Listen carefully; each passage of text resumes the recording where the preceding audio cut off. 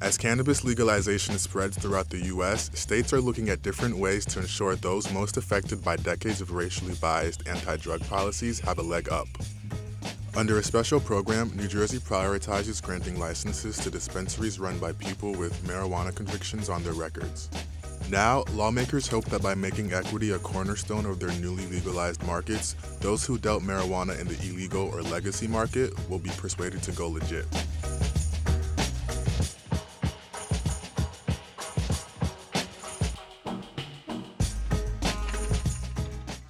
I'm here in Trenton, which is at the forefront of New Jersey's legalization efforts, and I'm talking to people who are some of the first in the state to get dispensary licenses based on past marijuana-related offenses. And there's going to be a door right there. So the entrance here, people walking through here, it's a waiting room. Yep, so the door where people come in is actually going to be right over here. Okay. Yep, so the door where people come in is going to be over here. So imagine people are going to, so when you come in the door, like you see the receptionist, you check in, check your ID, and then inside the actual retail sales floor, we're going to have a number of different accessories, like I said, bongs, papers, merchandise. This is Tahir Johnson. He's a 39-year-old native of Ewing, New Jersey, who's one of the first people with a marijuana-related criminal conviction to own and operate a legal dispensary in New Jersey. He's in the process of renovating an old electrical warehouse into a dispensary called Simply Pure Trenton. You know, actually thinking about it, every time I even think about the reality of what I'm actually doing, it gets kind of overwhelming. It's like I put in a lot of work, quit my job, like did all that stuff to try to do it. But it's like the whole time, it's like you're just going through the motions and you don't know where you're actually going to end up. And I've been on this journey for like 5 years now. So it's crazy, man. What is going to be here? What is this going to look like? What's its purpose? This part right here was always traditionally a retail store. There was the Metro PCS before and my grandmother's nail shop. This wall is actually coming down. Okay. So this is going to be one big, wide open floor space. Getting a license is a high-stakes affair. In the third quarter of 2022 alone, legal marijuana sales brought in $177 million across New Jersey, the vast majority of it coming from recreational marijuana. Half of our city is below the poverty line. We have a high unemployment rate, and we have a lot of, like urban America across the United States, problems with gangs and crime.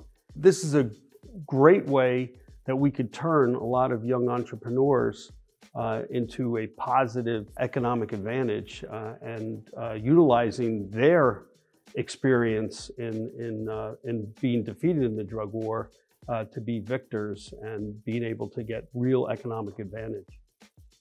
Johnson is one of many applicants who are prioritized because of his past criminal marijuana-related offenses. He said he's been pulled over and arrested several times for small amounts of cannabis.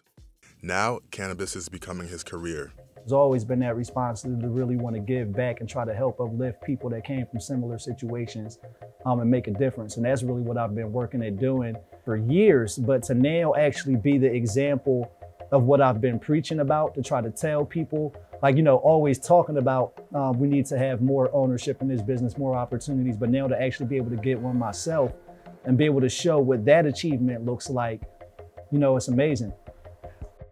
The black market for marijuana in New Jersey remains alive and well, despite statewide decriminalization and the legalization of recreational cannabis. This is Ed Fortune, a local celebrity who goes by the nickname NJ Weedman. His dispensary in downtown Trenton does not currently have a license and operates in a legal gray zone, thanks to years of court battles, both criminal and civil. It also sits right across from Trenton City Hall. Yeah, so tell me about your story. What has led you here? I've been selling weed pretty much my whole adult life. But as this whole legalization movement spread across the country, like I felt like the black market is the real legitimate market, the marijuana market. So where are you in the process to becoming legal? I got the conditional license. We've applied for the annual license. No word yet. And it might be because they obviously know I'm not complying with the conditions. I'm not totally bashing the state the way it's doing it. The CRC board itself is trying. I like what they're trying. Do I think we're going in the right direction? Yes, I do. I think it's more public opinion and guys like me forcing these issues out there. You know, like What are we going to do with the black market? What are you going to do with the legacy market? What are you going to do with these guys that are already selling weed? Like, they have to deal with us now. Like, they could come around and bust us off too. That would be a political nightmare for that side. Trenton used to be home of Roebling factories that made the steel cables for the Brooklyn Bridge.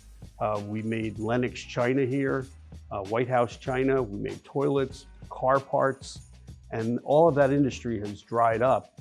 And this is the emerging new market that will be here for years to come.